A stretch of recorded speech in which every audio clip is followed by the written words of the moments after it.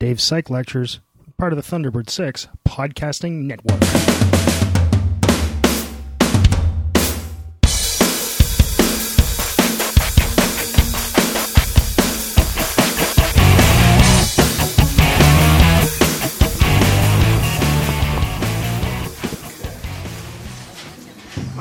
So, like I said, our last topic, we'll start talking about multiple regression.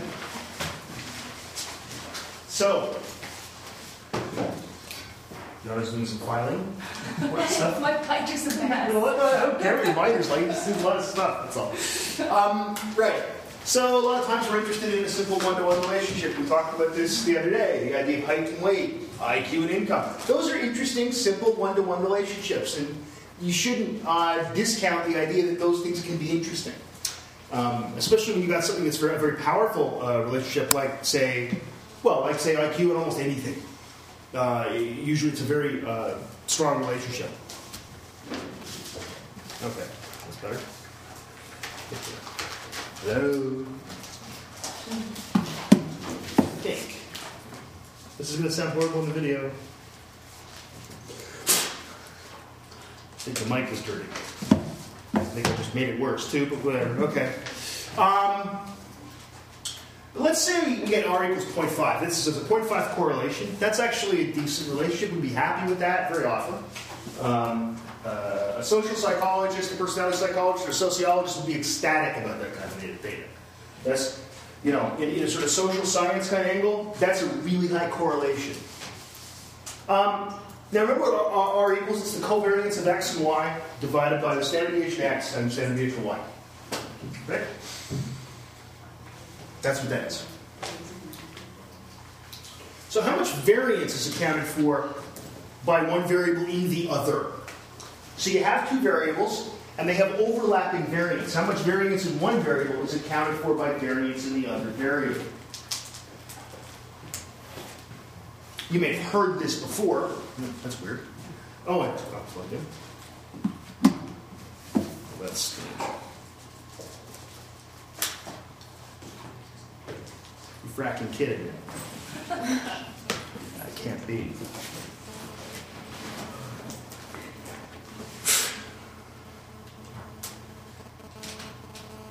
Okay.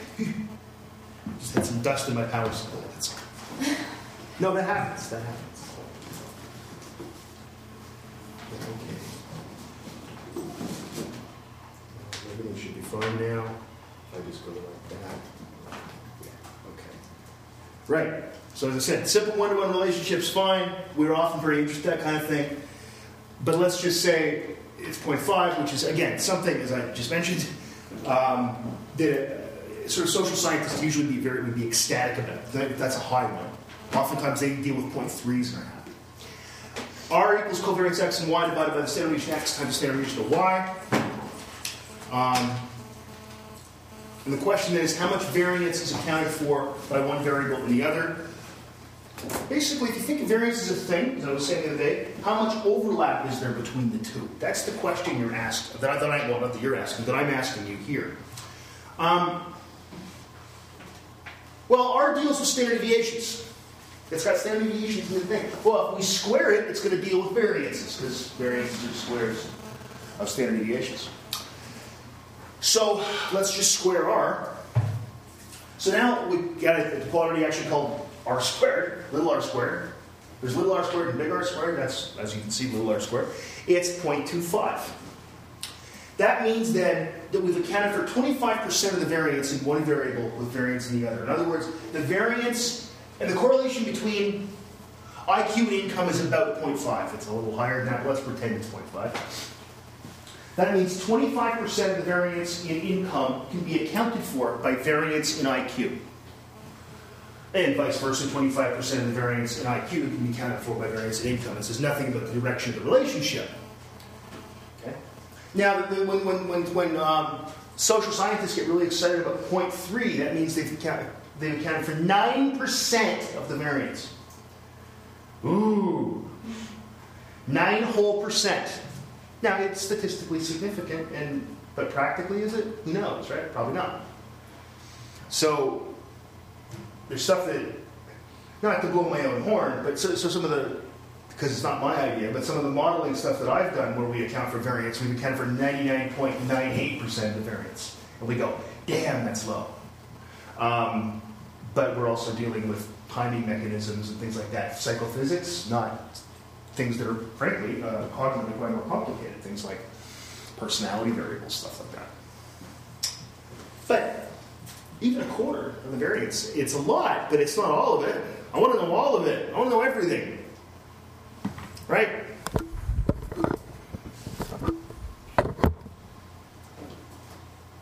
So it means there's 75% left that we still haven't accounted for.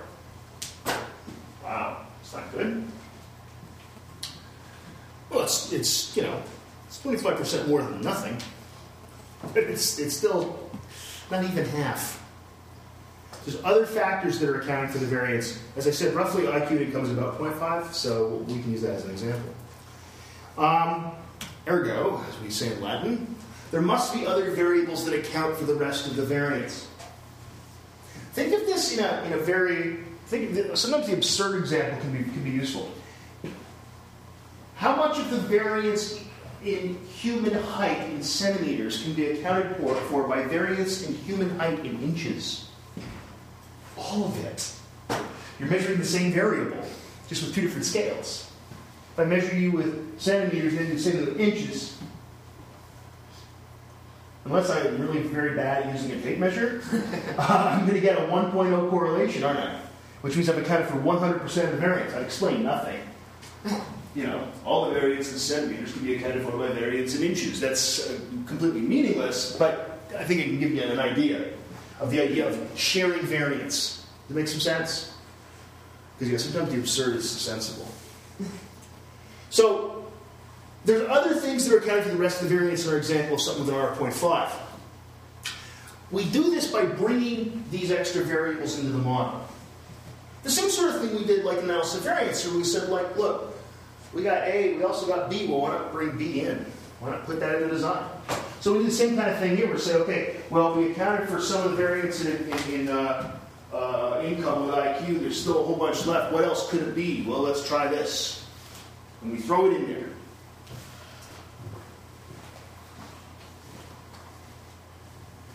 Make sense? Okay, so conceptually, and mostly I want you to get this conceptually.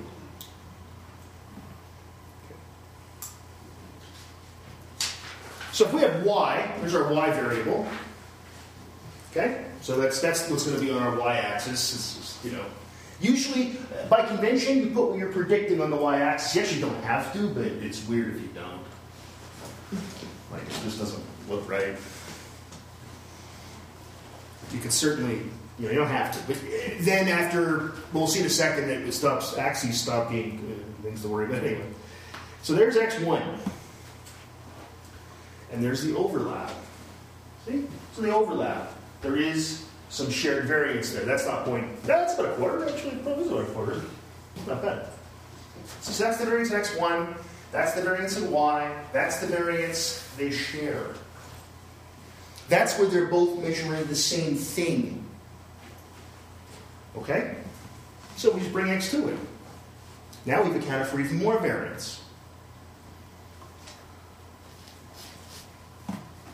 There's still some left, quite a bit. Like half of it, roughly, is still left. But now we've accounted for half the variance. Right? Not just 25%. Okay? Does that make some sense? Yeah? Yeah? Oh, Danny, yes. So X2 then is like, they're not measuring the same thing, No. They're measuring a different variable altogether? Yes, ma'am. Yeah. They're called X's, but X1 and X2 aren't the same thing at all. In fact, ideally, they're not. In fact, you can see here, they're not the same, because X1 and X2 don't overlap, just Y and X1 But and is X2. it a variable that we would have been looking at anyways? Or Perhaps. That's the question. You hope that you did, because if not, you have to go back and measure a whole bunch of stuff. So it would be like having a study where you're measuring, I don't know, the IQ or some disorder. So then you have like two different groups, maybe a comparable. Don't get that far yet. That's a way to do something. Think of it more like this: we're trying to explain people's income, and That's Y. That's IQ, and this is the number of years of schooling they have. Okay. So they're separate things. Yeah, they're separate things. I was just going to go where is this where you start eliminating age, and sex? Well, we could certainly bring age and sex in there. You would find that there would be some age would be because the older you are, the more money you make. Right. So if we brought that BX3, then it would account for more variance in Y. Sex is a little harder because it's not a number. And we calculate these things with numbers. There's a way to do it, and we'll talk about it, but it's a little harder to do. Well, it's not harder, it's conceptually a little harder to understand. So what happens when the two variables that are supposed to be separate also end up overlapping with... It's a hellish nightmare when that happens. And it almost always does. It violates an assumption, and we'll talk about it. Okay. But it's something called multicollinearity, and you don't want that. You really, really don't want that. Okay. Because what you're saying is, in fact, what the model's going to assume is that we're accounting for unique variance. And if you're not, you're violating an assumption of the model. And we'll talk about that probably about 30 minutes or so. I'll give you an example. You'll be able to sort of detect this. Okay, so how would you get rid of the variance that's left without having an overlap? That's by being clever. Okay. But no, seriously, by choosing variables that don't overlap. And I know that's like a tautology, but you wouldn't think that age overlapped a great deal with IQ, and a great deal... No, it shouldn't. Your IQ doesn't really change as you get older. So, But you might become better at test taking. Yeah, but the tests are normalized for ages. So we also wouldn't assume that it would be too much with... So what do we have? We have IQ, years of schooling. Yeah, it would probably, if it overlaps in anything, be years of schooling. Because older you are, at some level you have more schooling, but then it would drop off because if you're past about 60, people didn't used to go to university so much. Right? We could always truncate the sample, so we had people that were, under, say, 35, and then, in fact, it would probably work out halfway decently. So you have to, as I said, you kind of have to be clever and say, what is not going to overlap with my X's, but will overlap with my Y's? Now, there's another way to do that, of course, is you collect all the data, and you take a look and see what are the correlations between the X's. And if they're high, you don't use one of them. And you're going to ask me, what's high? And I'm going to say, when it's high. We'll get there. This is one of those cases, doing multiple regression is one of those cases where you end up with stuff that's more, there's a lot more judgment calls. They tend to be sensible judgment calls, but they're still judgment calls. Other questions? Do you understand what I'm saying here? These are really good questions you're asking. Okay. So in general, what we have is a model that looks like this. Y hat equals, by the way, Vincent tells me that it's just, they say Y prime. So they don't even use circumflex. And Isabel immediately said, you can't put a circumflex on a Y. Just like I said. I knew that's what she'd say. Okay, so Y hat equals B sub 0 plus B sub 1 X sub 1 plus B sub 2 X sub 2 plus ... plus B sub P minus 1 X sub P minus 1 plus E. Now, break that down a bit. We have P minus 1 predictors. Okay? So in that one we had X1 and X2, P minus 1 equals 2. We have two predictors in that case, so P minus 1 would equal 2. Okay?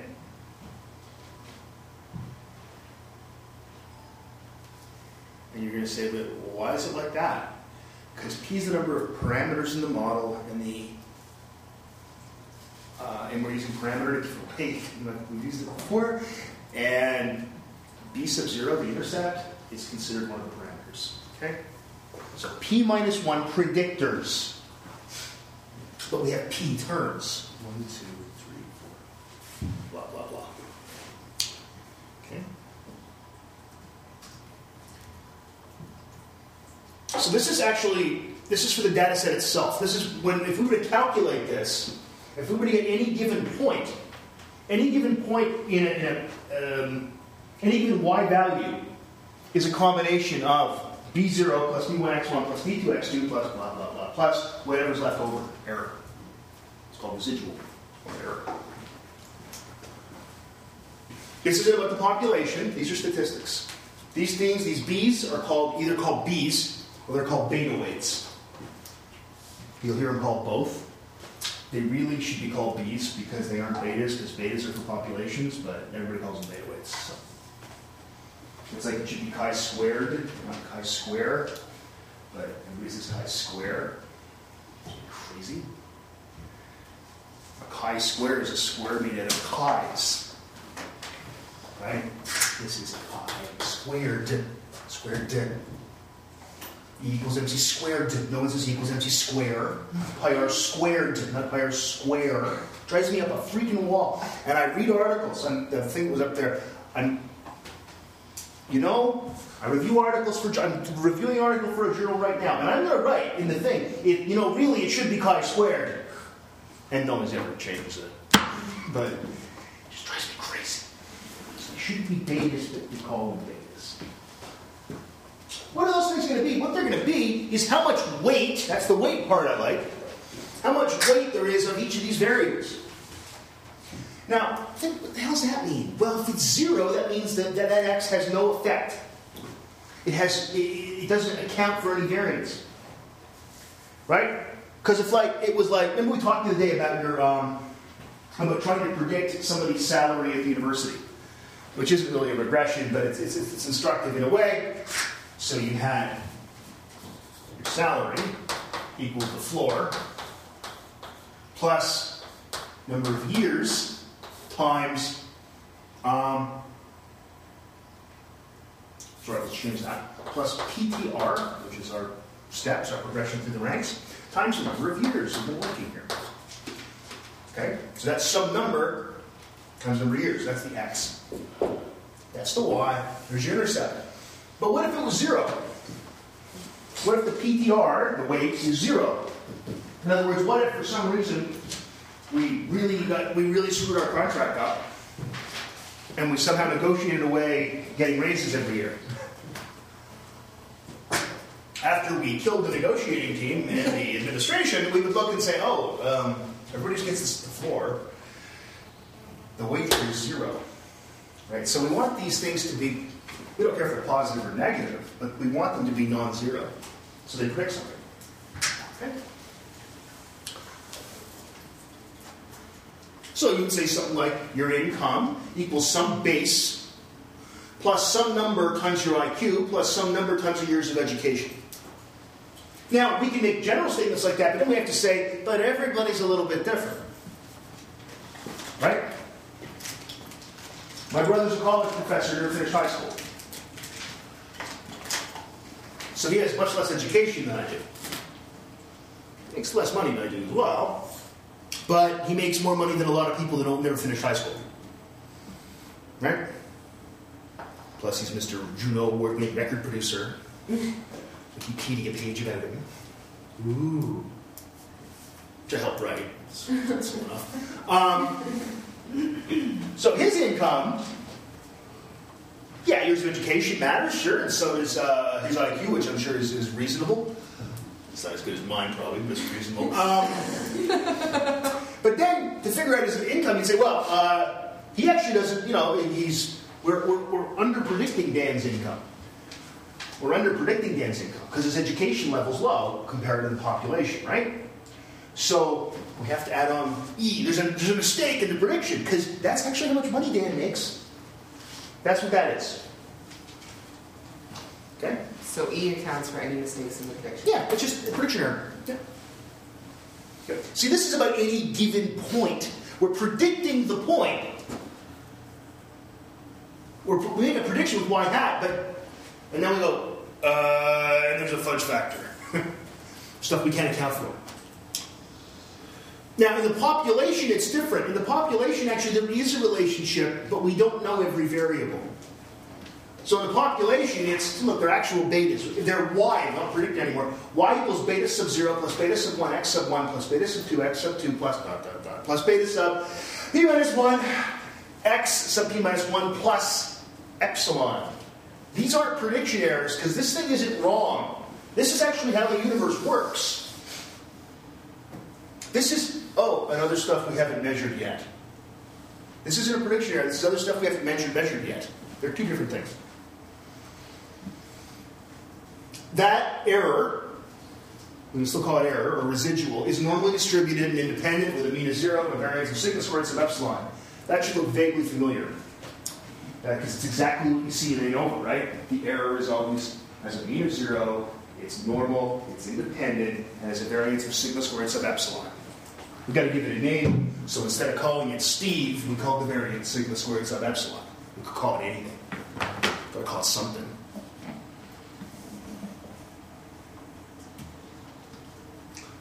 This is not a prediction error in this case, this is individual variation. And individual variation is just stuff we haven't measured. And in statistics, we call stuff we haven't measured error. Right? Because we made a mistake. Right?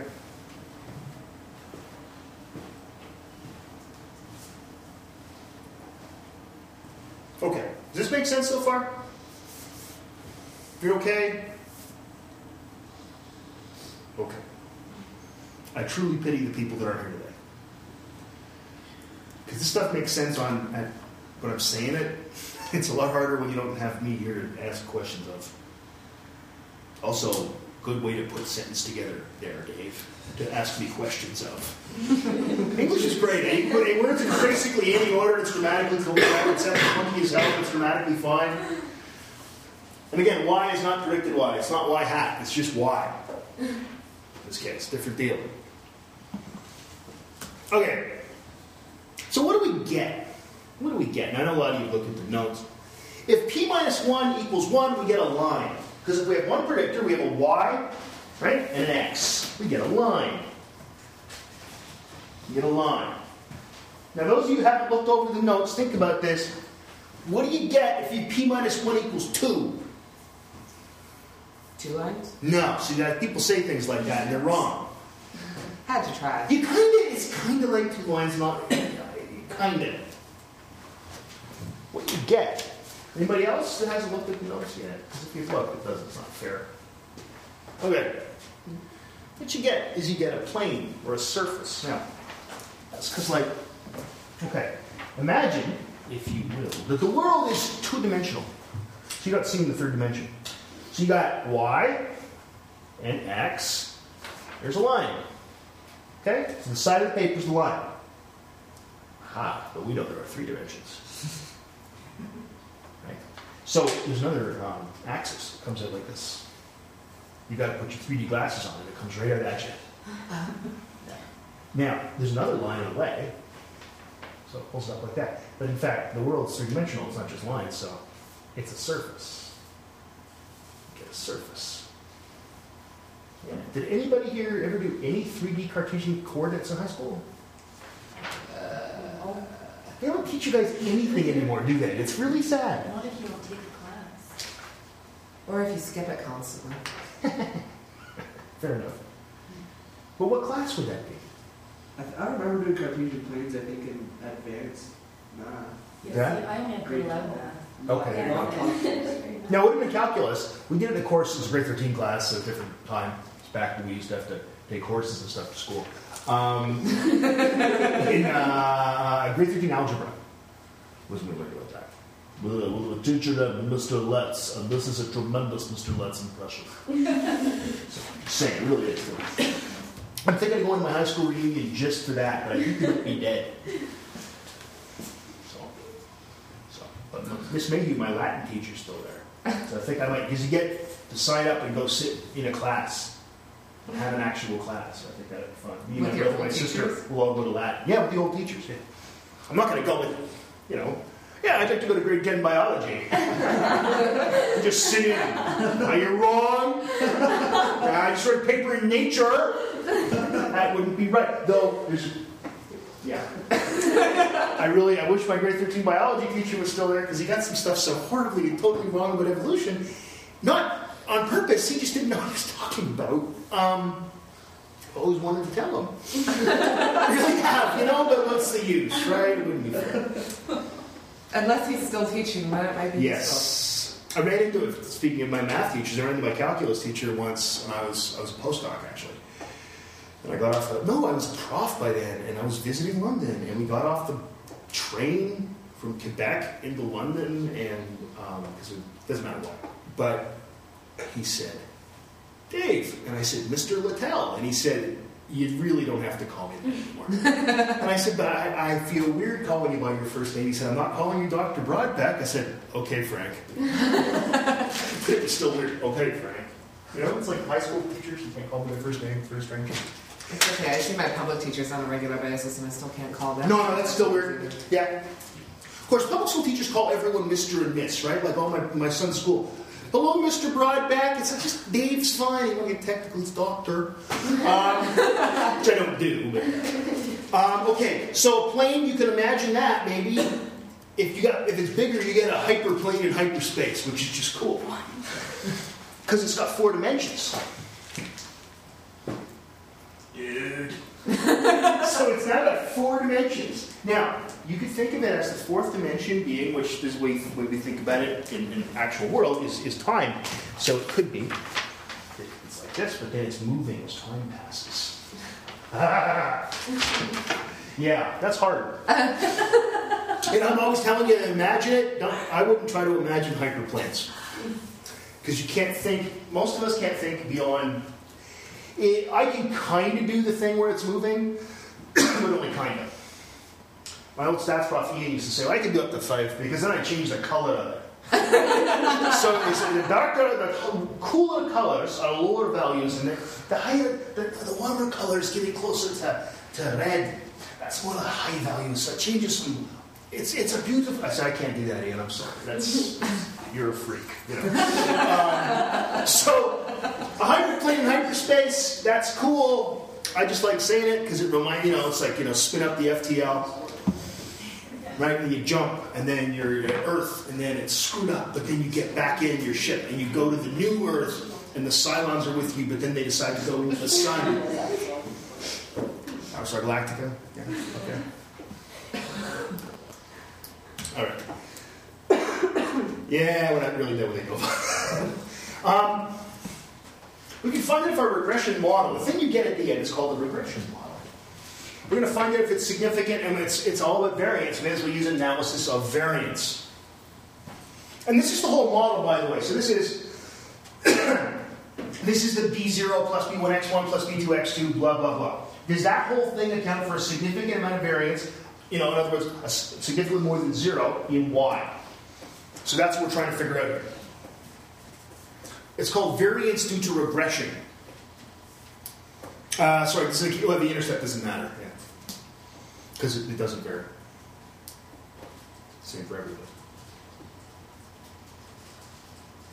And then variance to the residual. In other words, what's left. Okay? So, the analysis of variance looks like this. You get something that looks like this. You get source of variation, or regression, and residual. And this, there's something missing here. You calculate sum of squares for regression and sum of squares for residual. And the mean squares are sum of squares regression over p minus 1 and sum of squares residual divided by, that should be n minus p. And this is horrible. So this should be sum of squares regression divided by p minus 1. Residual has n minus p degrees of freedom, so divided by n minus p, not p minus 1. And then the f is just, this is right, it means square regression, it means square residual. Why is it n minus p? Well, think about this. You got p minus 1 predictors, right? So that's going to be for regression, that makes some sense. You've got n minus 1 in total. Right? Well, we want to end up with, if we're going to add these two together, p minus 1 plus n minus p equals n minus 1. We want them to add up. Right? Well, look, we got a p, we lost a p. We got an n and a minus 1. P minus 1 plus n minus p equals n minus 1. Nothing magical there.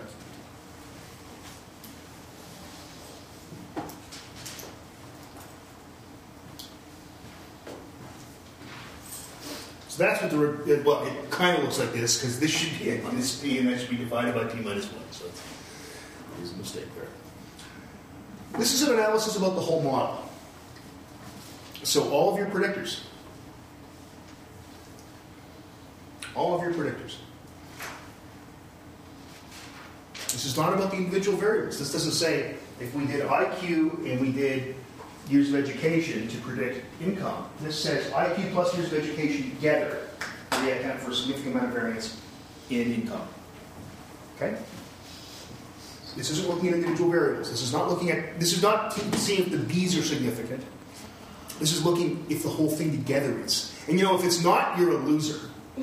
Because it's, if you do a whole bunch of variables and you try to correlate with another variable, you better account for a significant amount of variance. What are you doing? You get some variables together, you're going to account for a non-zero amount of variance in another variable. You're always going to. So this actually is just a starting point. This is clearly not the interesting question you're going to be asking. So this is one thing, and it's the sum of all of its parts. It's the whole model. It would be kind of like saying, if we did how many over we go, let's say for a two-factor, right? X equals mu plus alpha plus beta plus alpha beta. It wouldn't be saying, is there an A effect, a B effect, or an A plus B effect? It's saying, is there an effect if you put everything together? Well, yeah, there better be. Oh, there's absolutely nothing happening. Now, you obviously want to get a lot more fine-grained on this. You want to find out if IQ or years of education matter and how much. That's what gets interesting, right? So, the model is going to be significant. Like I said, it bloody well better be, or you really don't know what you're doing. Right? The question is, what parts of the model are significant? What parts of the model are significant? We're much more concerned with how much extra variation is accounted for by adding another variable into the model. That's what we find interesting. In fact, that's what I started out with today, right? I said we've accounted for 25% of the variance. What if we add another variable in? Does it account for more variance?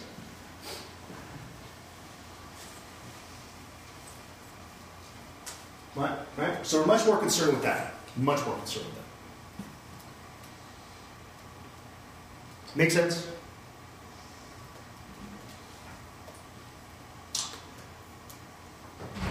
So our big R squared is just like little r squared, except it's about a multiple regression. So we get sum of squares regression divided by sum of squares total. And that gives us a proportion of variance accounted for by the whole model. So R squared, look at that. Now nobody can see it. Look at that, eh? Stupid room. It's not the room so much as this giant console they put up here. This looks like this is from early versions of the Star Trek bridge. And I mean before they even greenlit the pilot of the original series.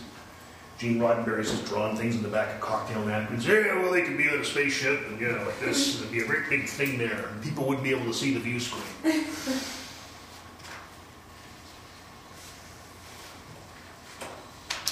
Watch the old Star Trek. Then you watch Next Generation. It's funny because the technology in it looks dated, but it's supposed to be the 24th century, right? In the Next Generation, yeah. They're walking around those pad things they have where they're. It's 5.5 feet thick. I got a tablet at home that I can chop onions with it. It's so thin. They pull out their tricorders. Like my phone is a lot smaller than a tricorder.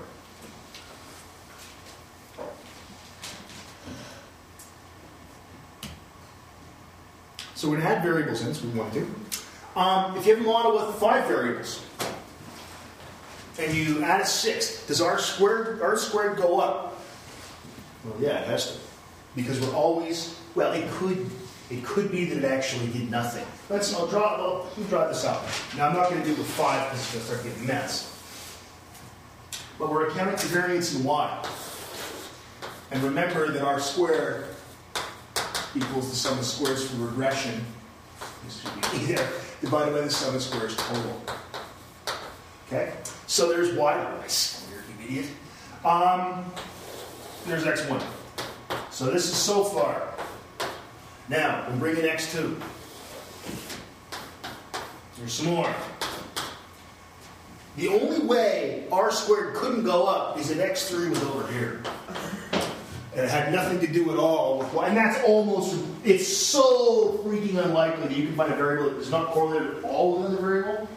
It could go up very small now. It could go up like by 1/10 of a percentage point or something, which obviously is uninteresting. But you can't find variables that don't correlate with each other. The world just doesn't work that way. Especially when you're dealing with like sort of complex sort of social science type things. Everything matters. To a point, but for the most part, well, everything correlates, but most things don't matter, let's say that.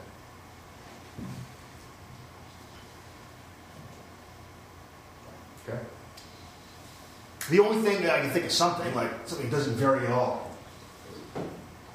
Because if something if it doesn't vary at all, this isn't a circle, it's just a point. So we can't account for anything, right? So if we thought about, did you have a mother? And I don't mean a mom that lives with you and loves you. I mean, did you have a biological mother? It kind of works that way. Unless you're some kind of clone. Right? Everybody's got one. So the variance in there is 0. It's the only thing I can think of. Did you have a father? Well, everybody's got a father. Your father, maybe you haven't seen him in a long time and he's an asshole. But he still exists, or did exist at some point. He may have come out of the jar at the clinic down the street. But he's still a father. Still a father. Yeah. I don't think it's jars. I think it's more. I'm just guessing, but I think it's probably more of a tube of some sort. No, I'm thinking it's a tube. It's like it's a test tube, kept with liquid nitrogen. We gotta keep it cold. You go bad. I don't think it's an egg. I think it's a similar device. I thought they put it on the dishes and then Little froze them. dishes. Like Petri dishes? Yeah, and then froze them. Isn't that only with artificial insemination? I don't know why. I have no idea. I don't know. It's Sarah. She mentioned maybe you said from a jar. Just let it be known that I didn't start the discussion of sperm. Well, you kind of did. You said you have a father. Well, no. Okay. But anything else? I would edit this out, but I don't care. It has to go up. It could. But the question is by how much? Is it enough that you would care? Because, okay, we got 2 of these are nice. We're counting for nice chunks of variance. What if we bring in x? Well, x3 is over there still. Let's not say it's no good. We'll go x4. Where's x4? Ooh, that's not much. Do we want to keep that in the model? Probably not. Right? We're going to say, oh, geez, it counts for something. But does it matter to us? No, not too much. Not too much. So is it enough to deal with the loss of degrees of freedom, because you lose degrees of freedom? Excuse me, an error. And we know that's always bad. Whatever's on the bottom, we want to have very few degrees of freedom, right? It's also added extra complexity. Because, in this case, we've gone from something that, well, you guys didn't know a lot about this kind of thing with a plane. You can imagine how that would work. Suddenly, we've gone from that to a hyperplane of hyperspace. We're going from a line to a plane. That's a big step. Anybody can understand a line. Planes are harder. Hyperplanes are really hard. So it becomes a bit of a judgment call.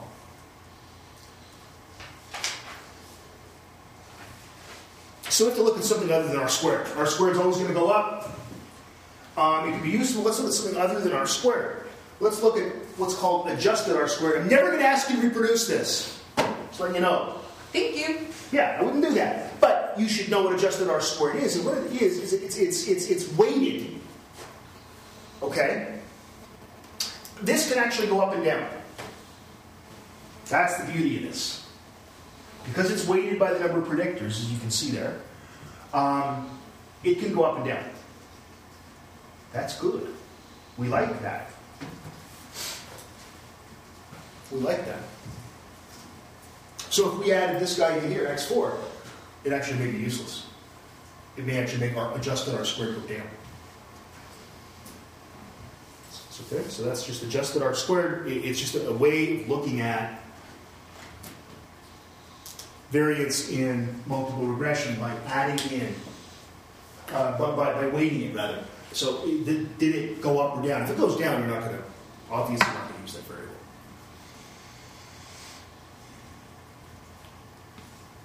So it's weighed by the number of variables in the model, so it can go down. The variables are added. So it's a useful quantity. And in fact, if you ever do an output with one of these things with any stats program, it'll tell you, it'll show you R squareds and also show you adjusted R squareds. Okay. So we might have a situation where we have, here's a model here with just x1 in the model. Okay, this just has x1 in the model. Our regression has 50, sum of squares of regression is 50, and for residuals 80. Move that guy over there. Here's a second one with x2 in the model, not x1, just x2. Well, regression is 30, residual is 100. Okay. And then we'll bring in x1, x2. This is both x1 and x2 in the model. Okay. And it has sum of squares of 80 for regression and 50 for residual. Which one's the best one? The third one. Why? Because you don't have as much variance left over. Yeah. That's a decent answer. Can anybody make a case for another one? It's not wrong, by the way, you said. I'm not saying that because you're wrong. Go ahead. It looks like you'd have more degrees of freedom with the last one. You would. Yeah, well, you have 2 here, so now you have n minus 3, so you have fewer degrees of freedom here. On the bottom,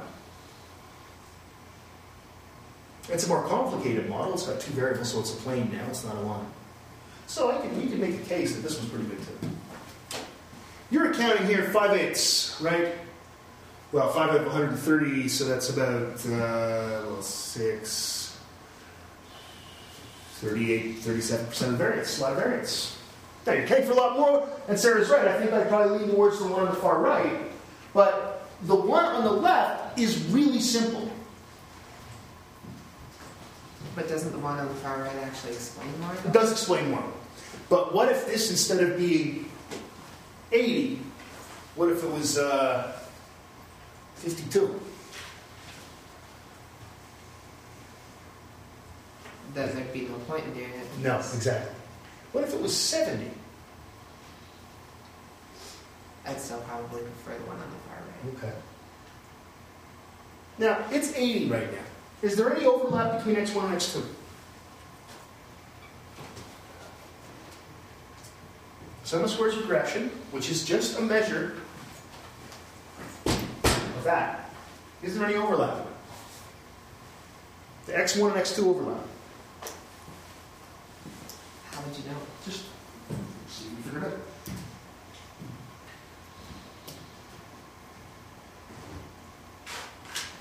Anybody any thoughts?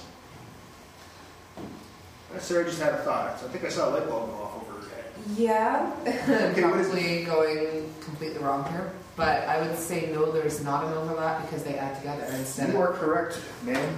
Oh. No, that's right. Look, 50 and 30.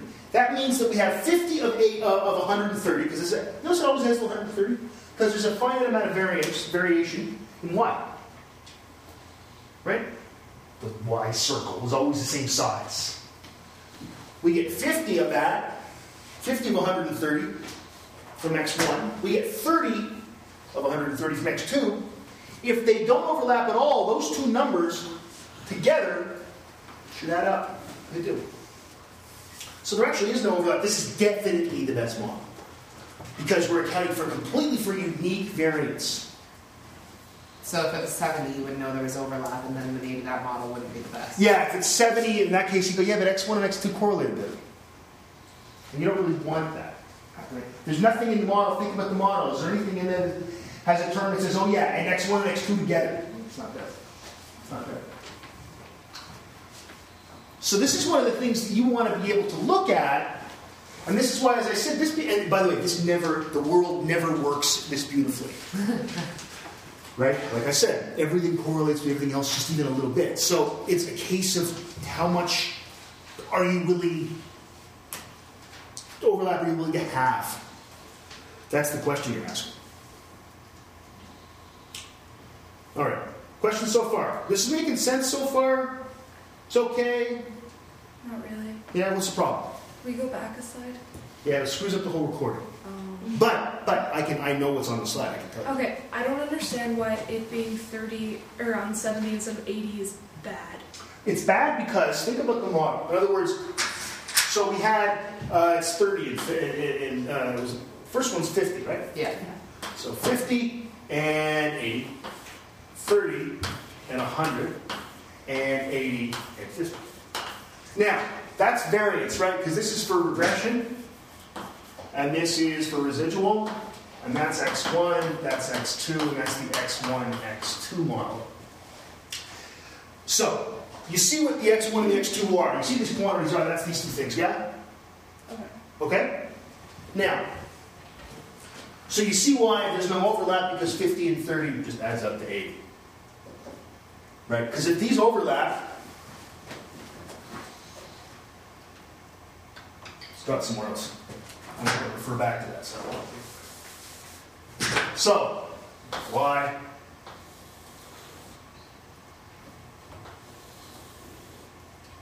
It's this whole thing. So it's the area between them shared, right? So that's why it would be less than 80 if there was overlap. Does that make sense? Well, look. 50 on the left for x1, and x2, let's say it's 30. So how do we know they're overlapping? We know they're overlapping because, first of all, we know these aren't overlapping, right? Because 50 and 30 adds up to 80. Like the number, the sum of squares of regression for x1 plus sum of squares of regression for x2 equals the sum of squares of regression for x1, x2. And that means they're overlapping? No, it means they're not overlapping because they actually add up to exactly what they should. 50 plus 30 equals 80. But if we have a case like this, where there is overlap, if we have, say, 50 here, and we have 30 here, right? This is the one day I would need different colored chalk. 50 in here, okay? And if we had 30 here, like that, this whole quantity, which is going to be the x1, x2 model, can't be 80. Because there's a part where x1 and x2 overlap. Oh, okay. Makes sense? What about the residual? The residual is just going to be what's left over. That's just this. All this stuff that doesn't have an x overlapping with the y. Anything where the variance isn't explained. Yeah, exactly. Anything with the variance isn't explained. Is it always going to be 130? No. In every... Could be 7,492. I mean, it's unlikely that it's ever going to be that either. But it could be any number. In this case, if we're comparing, we're always at the same y value here, we're always going to have the same total. Right? But if I did another experiment, if I collected more data, it's going to be different. Yeah. Okay. Yeah. Okay. Other questions? I'm glad you asked. Glad you asked. Sorry, I just missed. You said the residual would be the rest of the x1 and x2. So No, the rest of the y. So then, how do you know what's x1 residual and what's x2 residual? Because it's always the total is the total in the y. Okay? That's sum of squares total. Minus the x. Well, the sum of squares total is the y. Now we take out the x1 and the x2 or anything else, that's going to be the residual.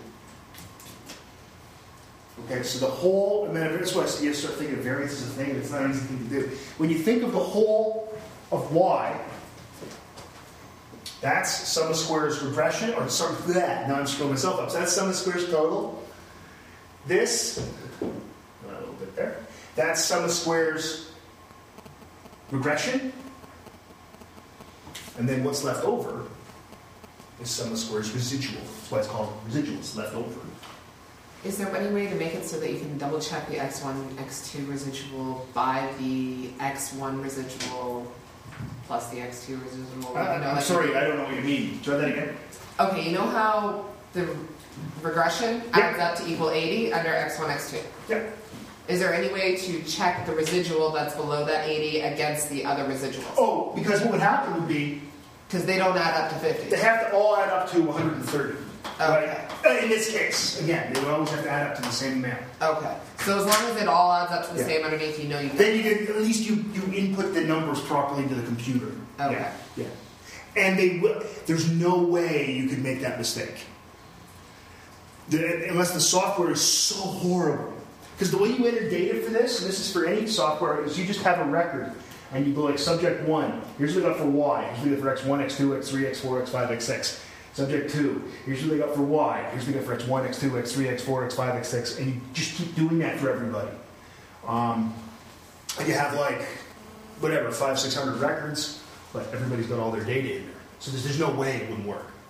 And you would never do this by hand. If you notice, I haven't shown you at all how this is done by hand. Thank you. Yeah, you can, but it's really stupid too. No, because computers will do it for you. And this is actually, I know you guys played with doing SPSS, doing ANOVA, this is actually a lot easier, because you just say, multiple regression, here's the Y, here's the X's. Please tell me what happened.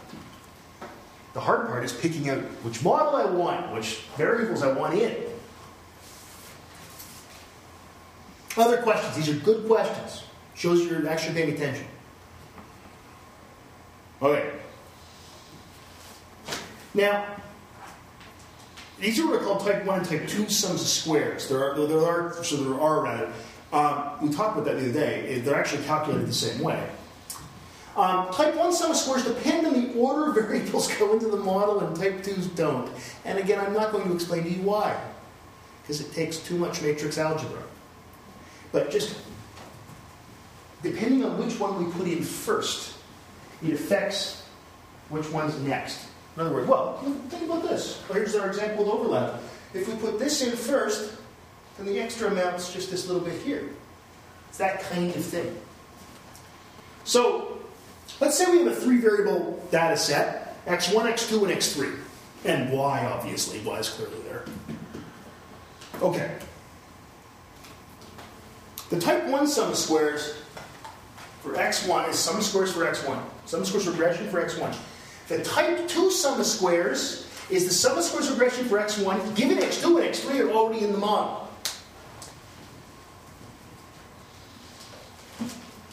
So this is, in other words, the type 2s deal only with unique variation. Now the type 1 for x2, well, we've already put x1 in, so it's x1 and x2. This is nice. Sum of squares regression for x2 given x1 and x3. There you go here. For x3 is x1, x2, x3. This is all of them. Type 2s are way better. You might say, why would anybody ever calculate type 1s? And that's a question that before computers, it made a great deal of sense to calculate type 1s. So you can actually ask for type 1s. Because it used to be to get like x3 given x1, x2, you'd need to know x1, x2, x3, and x1, and then you do it through a series of things with probability calculator. You don't have to do that anymore. So the nice thing is we really care about type 2s. Type 1s can be useful, but for our purposes, they really won't be. So usually you're going to want what are called type 2 sum of squares, and the default in any software is going to be to give you type 2 sum of squares. So that's the nice thing. Secant, what's type 2? It's giving you unique variation. Like, the amount of variance accounted for by x1, given x2 and x3 are already in the model. Unique variation due to x2, given x1 and x3 are already in the model.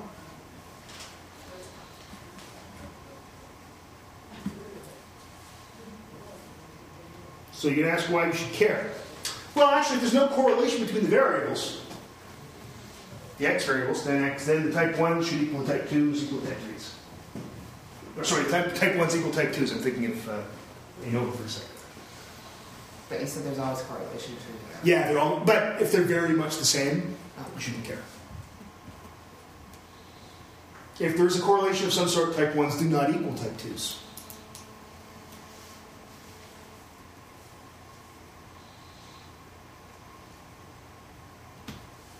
Okay?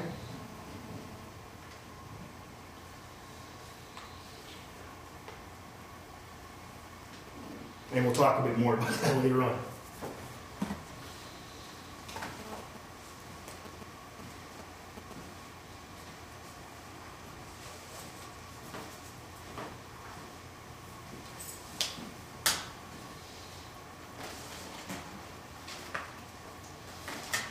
You can do one more slide. Or do you want to stop because your brains are full? I mean, I'm fine either way. I keep talking this all day. Do you want to stop? Robin looks like she wants to stop. She's got that look like, yeah, I want to stop now. I'm done. Okay. And I can't see that well. I can see that look.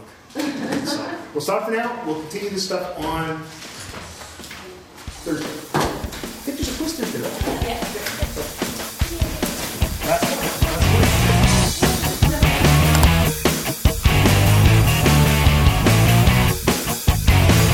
Put your finger in the pie, make it come, make you wanna cry. My story might hang around, I might be gone before the truth is found. I'm a dead ender, I'm on a bender for you. I'm a dead ender, I'm on a bender for you. No. Do you like it? Or want some more? My life is never a bore. I never wonder, never stop. I never spill, never get too hot. No. I'm a dead ender. I'm on a bender for you. I'm a dead ender. I'm on a bender for you.